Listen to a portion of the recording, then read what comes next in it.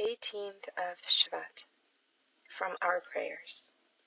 If we are like children to you, have compassion on us like a father to a child.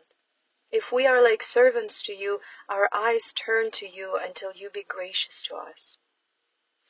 The Talmud relates that Rabbi Yochanan ben Zakkai asked Rabbi Hanina ben Dosa to pray for his sick son, and Rabbi Hanina's prayer was promptly answered.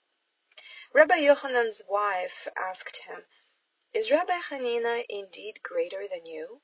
To which he replied, "I am like an officer in the palace of the king, and must follow protocol. Hanina is like a servant who has unlimited access to every part of the palace at any time." Rabbi Yochanan recognized that although he was the greater scholar of the two, Rabbi Hanina's self-effacement before God was more complete. Rabbi Hanina was not only profoundly humble, but had no will of his own. His only desire was to fulfill the wishes of his master.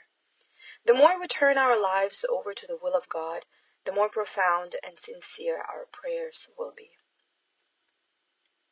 From the Sages. The divine spirit is present only amidst joy.